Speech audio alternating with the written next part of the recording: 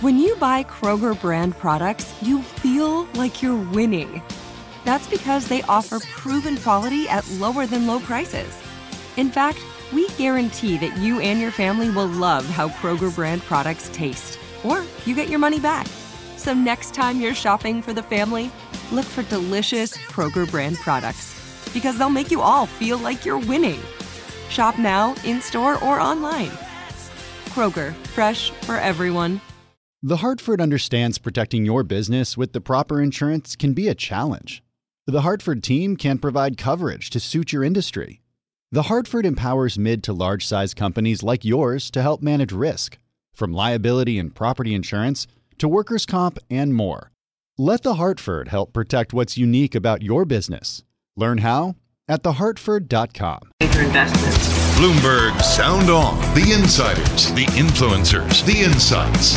Biden has promised again and again that he will unite the country. Who do you think Biden has to watch in terms of moderate defectors? Infrastructure has always been bipartisan. Bloomberg Sound On Bloomberg Radio. In the aftermath of the conviction of Derek Chauvin, President Biden is calling on Congress to pass a police reform. We'll talk about that and much more with Rick Davis and Mark Begich and Representative Haley Stevens. And welcome to Sound On. My name is Jeannie Sheehan Zaino. I'm a Bloomberg political contributor. Joining me today, as always, is Bloomberg political contributor Rick Davis, as well as former Alaska Senator Mark Begich, who's a strategic consulting advisor at Brownstein, Hyatt, Farber, and Schreck. So we were on the air yesterday, Rick, and of course covering the big news out of Minneapolis on the conviction of Derek Chauvin. And throughout the evening and today, reactions have continued to pour in. The president called the Floyd family, and then later he and Vice President Harris addressed the nation, urging Congress to come to a consensus on police reform. And this was something that White House Press Secretary Jen Psaki reiterated at the briefing today, noting the president wants Congress to consider passing the George Floyd Policing Act, which already passed the House several months ago but has been stuck in the Senate. But she also noted that the White House and the president want to give lawmakers space to negotiate on their own. We have sound on that.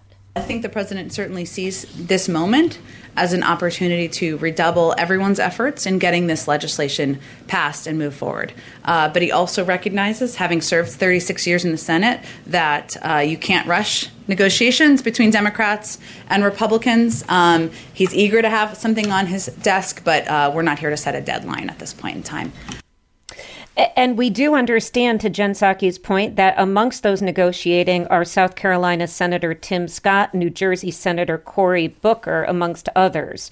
We also heard from many on Capitol Hill, including Senate Majority Leader Chuck Schumer, who took to the Senate floor this morning and read the names of a number of Black men and women killed by police officers, and reminded his Senate colleagues that as important as the conviction yesterday was, the issue at hand is systemic, and the Chauvin conviction does not mean that the issue has been addressed or fixed. We have sound on that.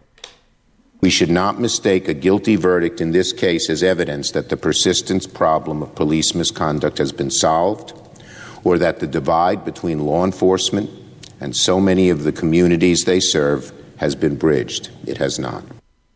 And that is also something we heard from a lot of activists who said yesterday was a start, but there was much more to do. So let me bring you in, Rick, and Senator Begich on this. Rick, did the events yesterday change the calculation as it pertains to passage of either the George Floyd bill or any type of police reform in Congress this year? Yeah, I do think, Jeannie, that it simplified matters a little bit. And what I mean by that is, if the verdict might have been different or the public action significantly different, right? Yesterday, the public reacted with kind of relief, right? There were no massive urban uprisings of any kind. People sort of had a chance to take a step back from, I think, what a lot of people were concerned about, an out-of-control situation. And now we can thoughtfully have a discussion about what kind of police reforms need to happen in a more benign environment. And I think by having people like Senator Tim Scott, a leader in the African American community as a Republican, and Cory Booker, the same as a Democrat, this is a good start to open a dialogue. Republicans typically are a little cautious about doing things like police reform at the federal level. But I think definitely the heat that Senator Schumer put on him today is going to drive some of the action. And Senator Begich, I just wanted to ask you on that point. What are the sticking points between Republicans and Democrats on this Floyd bill? Well, here, first I want to make one more comment about knowing Cory Booker is on that team. He's a former mayor. So he had to deal, as I did when I was a former mayor and now former senator, you have to deal with police firsthand. You understand the ground up of what is needed and what's not needed, where federal jurisdiction could be, where state and city jurisdictions could be. I think the sticking point is always kind of the global perspective from the Republican side, and that is, should this be a top-down approach or should it be a local control, because that's where local police forces are at the end of the day anyway, controlled on. There's a way, for example, during the Clinton era, if you remember, the COPS program came into play, and that was bringing police officers into schools in a community method rather than just a force method. And I think that was a way to start doing some reform in a positive way. And I think that's what the two senators are going to have to do. They can't have a whole shopping list of the federal government demands and requires this, but how do you give the tools for local communities, which these police departments, to be very frank with you, are usually overrun in the sense of the amount of workload they have, and figure out how to balance that with what communities are demanding now, which is they want these officers to be working with the community, not just coming in and extracting people out, especially in minority communities where there's clear data that says it's a high percentage. So I think it's trying to find the middle ground, and I agree that this moment is an opportunity. The challenge is, to be very frank, elected officials sometimes can never grab the moment, and it passes them, and then they're on to something else. I hope they don't, and they grab the moment now and figure out how to bring a better relationship between community and police officers and the community at large. I think there's a moment here. Senator, to pick up on that, and while you still have your mayor's hat on, and I appreciate that distinction, I think it's very important. There's no question mayors are the hardest working politicians in the country. And so obviously Anchorage is not, Minneapolis. There are a lot of different challenges for each city.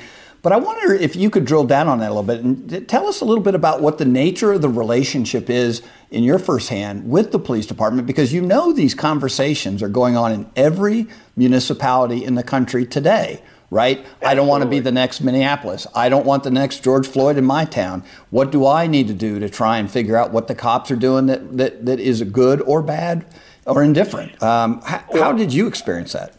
Yeah, no, here's an interesting statistic about Anchorage. 65th largest city in the country, the most diverse high schools, the top 3 high schools in the country, the most diverse are here in Anchorage. 90 different languages are spoken, and there is no majority in our school districts in population. So that gives you a sense of the diversity of Anchorage. So in a microcosm, they have a lot of the challenges that some of the big cities do in size. But the issue that I learned as mayor, and I brought that knowledge base to the Senate, was you have to give the tools to the mayor's office or local governments that they have the resources to expand from just a response police force, meaning they're responding call after call after call, or dispatch is overloaded, working too many hours, to create the community component. This is where police officers go out to the community to be listeners versus people who are just kind of picking up people. We also integrated, I went right to the head of the NAACP, and I said, okay, you got a lot of issues on your shopping list. You're going to be part of our training program now. You're going to come in with our new recruits and talk to them about what you see are the issues. Then we made sure that the police officers also heard, and I know the police officers did not like this part, but they did after they learned how it worked. They were going to have social workers come in also to be part of the equation of training, because a police officer is not an extraction person only. They have multiple roles they play, and you got to give them the tools to do that. But on the flip side, the communities from the federal government. The federal government could do a lot with resources, no question about it, to help them get these more community-based police liaison connectivity to the community, but be listeners. And you got to remember, police officers are paramilitary kind of design, and you have to bring in this new approach, which mayors do, but then there's, if they have crime issues, they got to respond. That's the number one thing they got to do. So it's a resource issue and then a training issue that is critical from the day they start the academy, not when they show up at the police department, but at the academy. And to follow up on that, what I always hear from my friends in the criminal justice community on top of those is that, Rick, it's also a recruitment issue as well. And I don't know how much of that, Mark, you faced when you were mayor, but they say the difficulties, and I wonder today, as we think about what's going on and what's being covered and how the police are being represented, if that has become all that much more difficult for police chiefs and mayors around the country. I think I'll just give you my 2 bits on it. We sometimes would have 1,000 applicants for 15 positions. And just to get the qualifications we needed was very hard because there's a lot of high thresholds. And so I think I would bet you recruitment is even harder today because of the level of people who may or may not want to go in law enforcement, not because they may not want to, but maybe the stigma of all this news now forces people to think maybe that's not the career they want. And that's too bad because at the end of the day, law and order is part of the equation, but a sensitive, well-rounded law and order is how you approach it. Absolutely. And anybody who was waiting for bipartisanship on this Floyd bill did not want to hear what Mitch McConnell had to say on the floor this morning. He didn't mention Chauvin. Instead, he jumped right into attacking the Biden administration, and we have sound on that. We have a president who ran on protecting norms, flirting with proposals to hotwire the Senate rules, and pack the Supreme Court. This proposal is a Trojan horse to roll back the historic 2017 tax reform plan that helps spur big-time wage growth and the best job market in a generation. So again, that was Mitch McConnell, Senate Minority Leader, on the floor this morning when most of us were thinking about the Chauvin conviction yesterday. He was attacking on infrastructure. So I think it really pales. I am Jeannie Sheehan Zaino, and this is Bloomberg.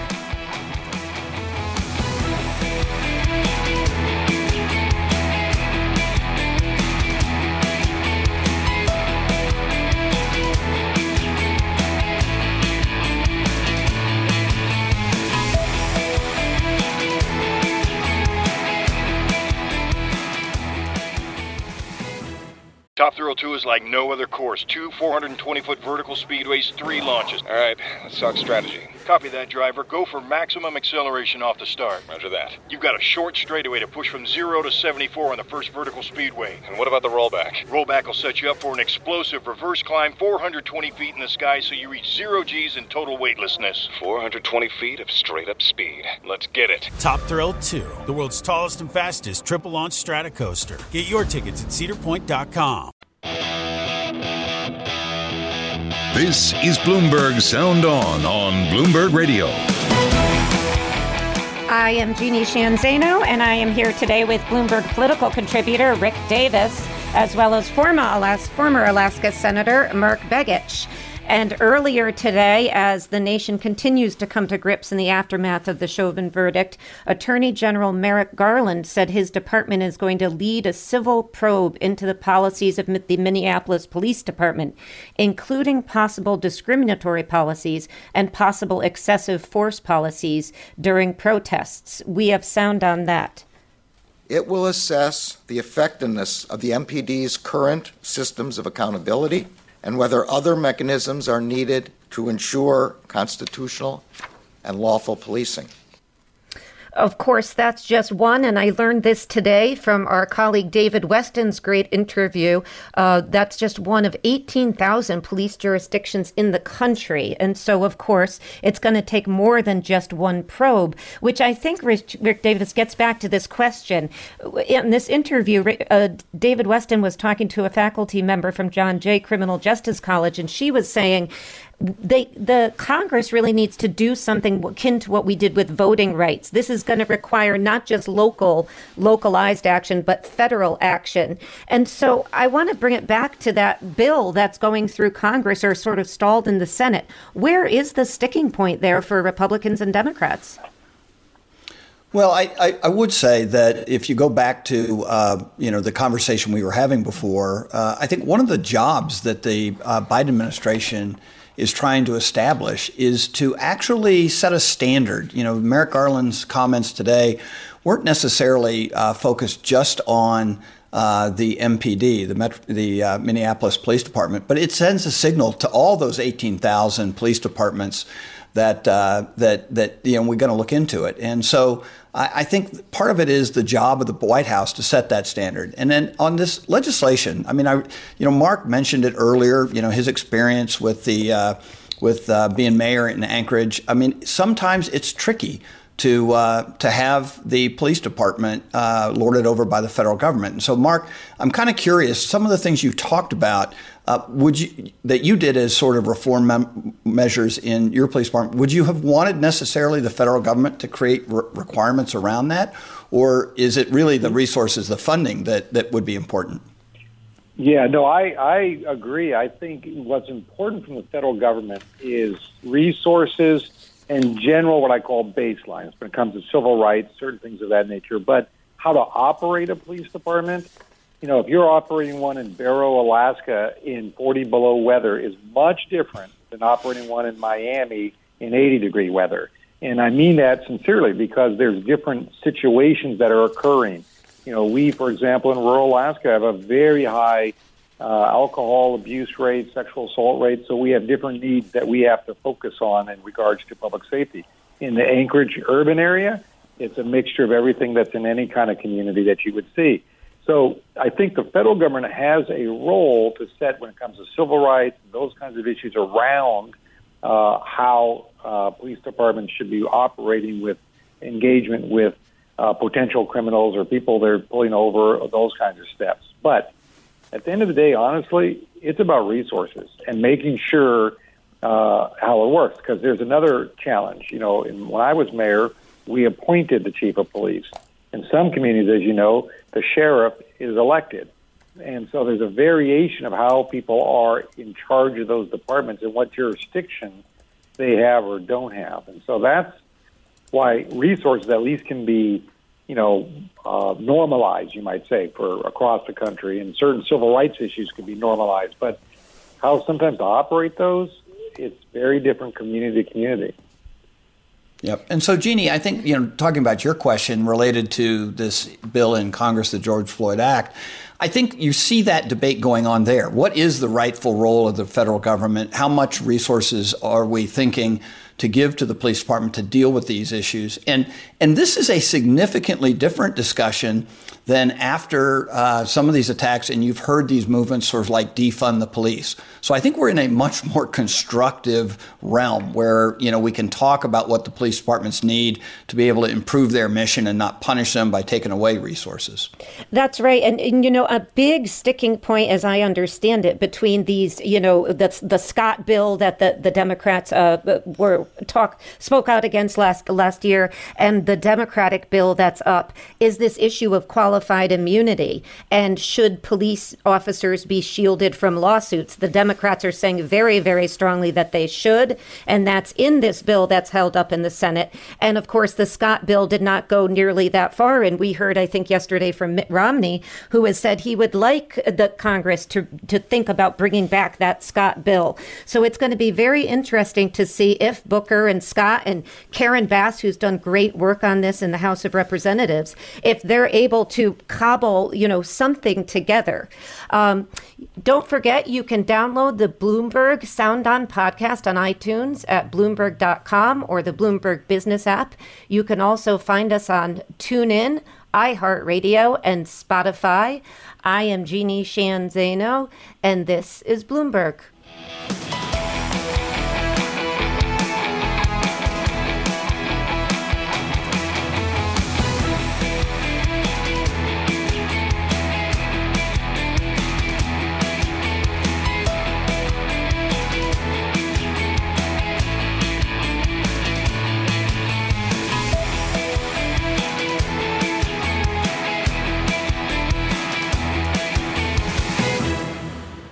02 is like no other course. 2 420-foot vertical speedways, 3 launches. All right, let's talk strategy. Copy that, driver. Go for maximum acceleration off the start. Roger that. You've got a short straightaway to push from 0 to 74 on the first vertical speedway. And what about the rollback? Rollback will set you up for an explosive reverse climb 420 feet in the sky so you reach 0 G's in total weightlessness. 420 feet of straight-up speed. Let's get it. Top Thrill 2, the world's tallest and fastest triple-launch Stratocoaster. Get your tickets at cedarpoint.com. And I am Jeannie Sheehan Zaino here with Rick Davis, my fellow Bloomberg political contributor, and Mark Begich, former senator from Alaska.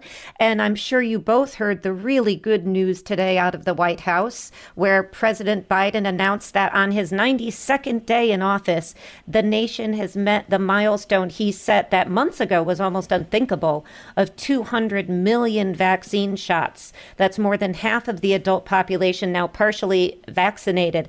And also, he said 80% reduction in the number of lives lost among people 65 years of age and older. He described this as an American achievement, but at the same time, he said, we have to continue to take precautions, and we have sound on that. We let up now and stop being vigilant. This virus will erase the progress we've already achieved, the sacrifices we've made, the lives that have been put on hold, the loved ones who've been taken from us, the time we're never going to get back. And he also talked about this in the context of sort of a new page, if you will, in the vaccine program and rollout. And he took a lot of time to urge employers to give workers paid leave to get a shot and reminded businesses that under his American Rescue Plan that they can do that without any hit to their bottom line. And we have sound on that. The IRS is posting instructions for how employers can get reimbursed for the cost of providing paid leave for their employees to get vaccinated and recover from the side effects if they have any. So, Rick Davis, do you think that that is going to be enough to address what has been a real challenge for the administration and the public health sector, which is that people who are reluctant to get this vaccine, even though it's available as of Monday to all adults 16 years of age or older? Yeah, Jeannie, I think, it's a really great question you asked because 100 million people is a lot, right? You have to say, wow, successful after 92 days, as you point out, in office, much better than the 100 million expectation in 100 days. So I think everyone's thinking progress, and we know that where Senator Mark Begich is from, Alaska, they were really ahead of the curve on getting their population as a per capita inoculated. And I'm kind of curious if I could maybe throw to the senator. You've had a great track record in Alaska. Were there things you needed to do, and do you need federal paid leave to get everybody inoculated in Alaska that wants to be? Well, I think there's two things. One, we opened up two ends of it. With our tribal community, they opened it up for 18 and above to get their shots very early. Then our governor declared the state the same way. So people would just get their shot. That's kind of the goal, right? Get as many as you can. As quickly as you can. I think I can tell you employers, are always in a pinch right now, just keeping the employees they have because it's hard to get people back to work. And so having the paid leave is helpful. It's a small amount, but it's helpful. But the other thing that I think is going to be the harder nut to crack, I'd be very frank with you, is, you have a percentage, and it's a fairly high percentage, even we have it here, and that is a percentage of people who refuse to get it because of the misinformation that's out there. And to be frank with you, I've talked to conservative talk show hosts here in Anchorage who I know personally, and two of them have gotten their shots, and I've asked them to talk on their radio show about why it's important. And they got some heavy backlash from their listeners, and it's kind of like, just get the shot, quit complaining, But I think there has to be some other voices that are not, to be frank with you, the moderate liberals or the folks from the healthcare community, but people who some of the naysayers recognize and acknowledge and see that they are getting the shots too, that it's safe. We got to give pharmaceutical companies a big score here because they did something that most people said they couldn't do. Get this much on the ground and in the streets as quickly as possible. And the the federal agency to approve it, FDA. So I think this last part is the hardest. We got the first 2/3 almost. It's the last third that's going to be hard because you got people who are just refusing for somewhat more political than health reasons, because the health data tells you otherwise. Period. So that's where I'm worried. In Alaska, we're gonna hit the curve. You're absolutely right. We were way ahead of everyone, but we're about to hit the curve, and I think we're gonna have a hard time getting that last third to get in and get their shot. Yeah, Senator, it's such a good point, because the numbers we see, 20 to 30% of the population fall into that, if you will, bucket of being reluctant to get the vaccine. And you said, perhaps they need to hear other voices. Do you think that former President Trump should have spoken out more forcefully on this when he himself had got the vaccine? Oh, absolutely. I laugh a little bit because he got the vaccine, didn't tell anybody. Well, why would you do that? If you're the leader, at that point, he was the leader still of the country, you have an obligation. There's been times when I've sat in political office when maybe a vote turned the way I didn't like, but now you got to administer it. You got to do with gusto and get things done. And in this case, he and his wife got the vaccine. And I think if he would have just got up and said, I did it, it's the right thing to do. And then, unless you're a really anti-vaxxer, which there's a percentage, just for religious reasons and others, I get it. But that's not 30% of the population. That is a part of it is too politically driven now, which is too bad. Healthcare should not be politically driven. Get the shot, and President Trump should have stood up, and he can do it still today. But, people, like I said, those two conservative radio hosts that I talked about, the backlash they got, they were shocked. And it's too bad because it's like the evidence, you have 200 million people who've been vaccinated. They're not, falling off the face of the earth because they got vaccinated. It is better. So, yeah, I think, and I know it's harsh me saying what I said about the former president, but, you lead in office and you lead out of office if you've been in those positions. It's so well said. And Senator Mark Begich, Strategic Consulting Advisor at Brownstein, Hyatt, Farber, and Schreck, from your lips, we hope that message gets out there loud and clear. Thank you so much. I am Jeannie Sheehan Zaino, and this is Bloomberg.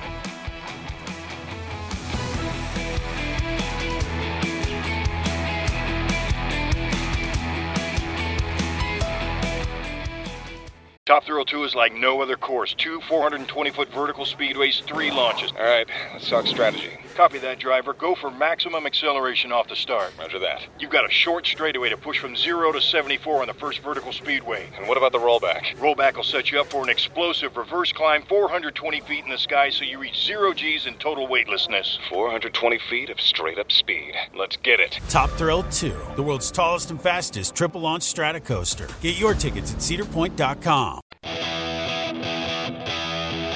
This is Bloomberg Sound On Bloomberg Radio. I am Jeannie Sheehan Zaino, along with fellow Bloomberg political contributor Rick Davis, and really happy to welcome Representative Haley Stevens, who represents Michigan's 11th congressional district. And so, Representative Stevens, we were just talking about the good news out of the Biden administration today, this sort of report card, if you will, on COVID. But of course, your state has been particularly hard hit. So I wanted to ask you, what are conditions in the state at this moment? And do you feel like you've hit a plateau and things are getting better? I think that we are seeing a slight downward trend, but if you would have talked to me a couple of weeks ago, I would have said that what we are experiencing in Michigan, and still even right now, what we're experiencing is very alarming. There's a total flouting of public health guidelines, particularly with the mask wearing and social distancing and in-person activities and events. We saw a lot of spread, somewhat unintentionally, occur in younger people. I'm talking high school students who didn't show symptoms and then spread it to their parents. So we're vaccinating. We're at a good rate. We're at about 32% of those 16 and up who are vaccinated. Great place to be, but still a long way to go. Congresswoman Stevens, I wanted to follow up on that vaccination strategy that Michigan has and ask you if the Biden administration's plans to promote paid COVID leave for people to make it easier for working people to take time off to get vaccinated, what kind of impact that might have and what are the prospects for passage?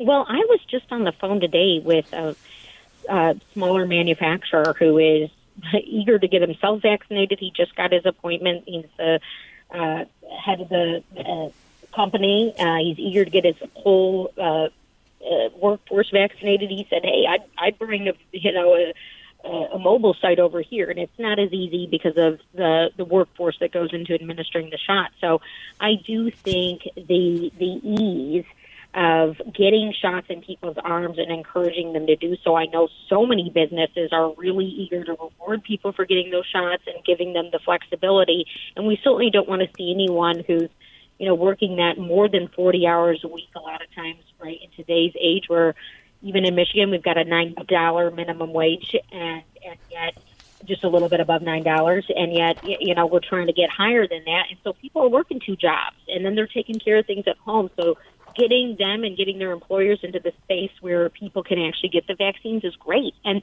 people like that paid family leave. It's not just obviously the workforce, but it's also the small businesses. And we saw that from our first round of coronavirus relief in the CARES Act. So I think a lot of that's really promising. It takes cost burdens off our employers, and it saves lives, right? It gets people vaccinated. Yeah, and Representative Stevens, it's such an important day tomorrow, and I know something that you care about, which is Earth Day. And we have President Biden bringing together so many world leaders and executives and union heads for this virtual summit. You're on the Education Labor Committee and also Science, Space, and Technology. What are you hoping the Biden administration has to offer? We're hearing that they may be offering some ambitious goals for the U.S. What are you hoping that they offer? What are you hoping to hear? And we should note that obviously from Michigan, you've also been intimately involved with the auto industry. So could you talk a little bit about what you expect for tomorrow? Sure. And Earth Day has really traditionally been a day of an engagement, right? Citizen engagement, step up and support science, step up and support sustainability, figuring out new ways to recycle and support sustainability efforts, ways for communities to come together. Look, I'm always optimistic about what's coming out of this administration in terms of trying to tackle big problems and give it a listening ear. We know we're at a moment of reckoning when it comes to climate change and the overall stewardship of our planet and lowering emissions and really tackling CO2 and not, no pun intended, being asleep at the wheel. I know that even if it's not, even if it's not Earth Day, right? Even if it's not Earth Day, our automakers want to be at the table. That's why you're seeing GM, give the path forward on their vision for an all-electric future, and where a lot of the companies in my district, which has the largest concentration of automotive supplier workforce in the whole country, they're humming to that beat. They want to go there, and we've got to talk about that with agriculture and the meat industry and aerospace, and not in a way that scares people, but it's also inclusive. But I would really say, something that I've honed in on in my areas of jurisdiction as a member of Congress has to do with our sustainability and our circular economy and developing supply chains and pipelines for materials that we treat as single use. Plastics comes to mind, right? Just throw out your plastic cutlery, when really that could be being recycled. Now, the onus has always been on the consumer. When when Earth Day came about and we started promoting rigorously recycling endeavors, we, put it on the individual responsibility. Well, the back end is what's missing here. There's no sellers. Our municipalities are just sitting with tens of thousands of recycled goods, not just plastics all the time. Paper's another one. Aluminum we've somewhat figured out better than others. And so I'm also, and I'll give you guys a preview, I'm introducing a bill tomorrow on plastic solutions as part of the co-chair of the House Plastic Solutions Task Force. And this is really an all-of-government approach to advance and awaken a supply chain and technology opportunities so we can reclaim a part of this $1 trillion industry that's been sitting over in China for, the past 20 years. Congresswoman, I want to give you a shout out for that. I used to own one of the country's largest recycling businesses, and you need to have the technology of all these various companies to come together and find ways to recycle and actually repurpose this commodity basket full of recyclable goods. And plastics is a great example. So kudos to you for putting a lot of light on it, because gone are the days of sending our recyclable material off to China so that they can burn it for power. It's just actually not a very virtuous cycle. But Jeannie mentioned the Biden administration really looking to make a big impact with this climate summit coming up, and they're talking about doubling Obama's pledge on greenhouse gas emissions. And I was curious, I mean, even though Michigan is looking like it's becoming green, you mentioned the GM announcement on going an all-electric future. What kind of businesses might be impacted in Michigan? You have a lot of manufacturing. If there is a significant reduction toward greenhouse gases by 2030? Well, look, if this pandemic taught us anything, big transformations usually don't just happen with the switch of a light. You can set the big targets and obviously work across a multitude of industries to work to meet them. Listening to the UAW, for instance, and the workforce, and also the consumers themselves, and I ask that of the companies, because obviously they're going to be customer driven.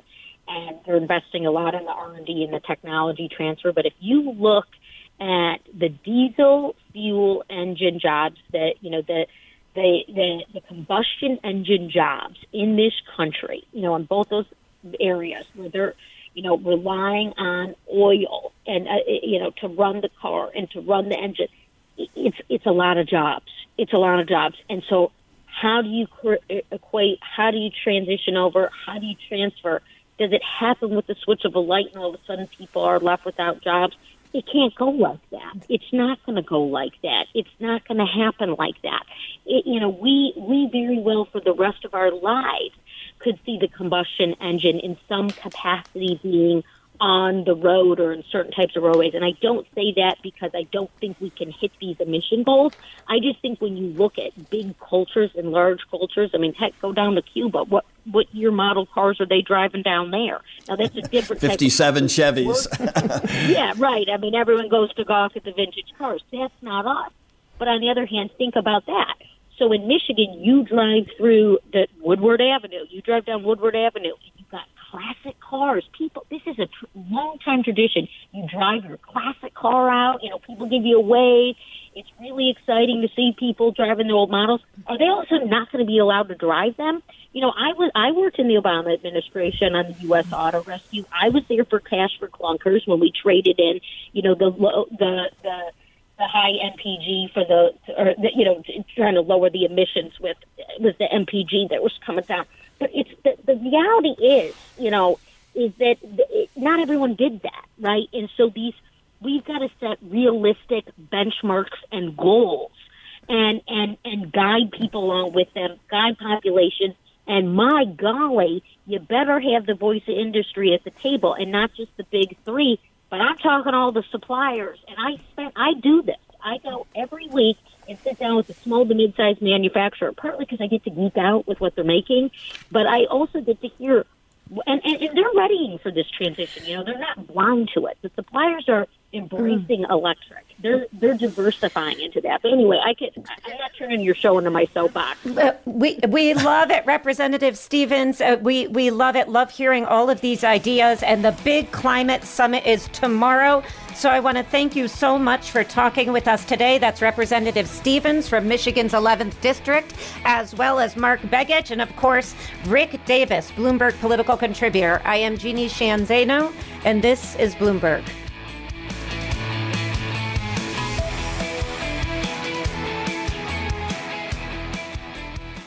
Top Top Thrill 2 is like no other course. 2 420-foot vertical speedways, 3 launches. All right, let's talk strategy. Copy that, driver. Go for maximum acceleration off the start. Roger that. You've got a short straightaway to push from 0 to 74 on the first vertical speedway. And what about the rollback? Rollback will set you up for an explosive reverse climb 420 feet in the sky so you reach 0 G's in total weightlessness. 420 feet of straight-up speed. Let's get it. Top Thrill 2, the world's tallest and fastest triple-launch strata coaster. Get your tickets at cedarpoint.com.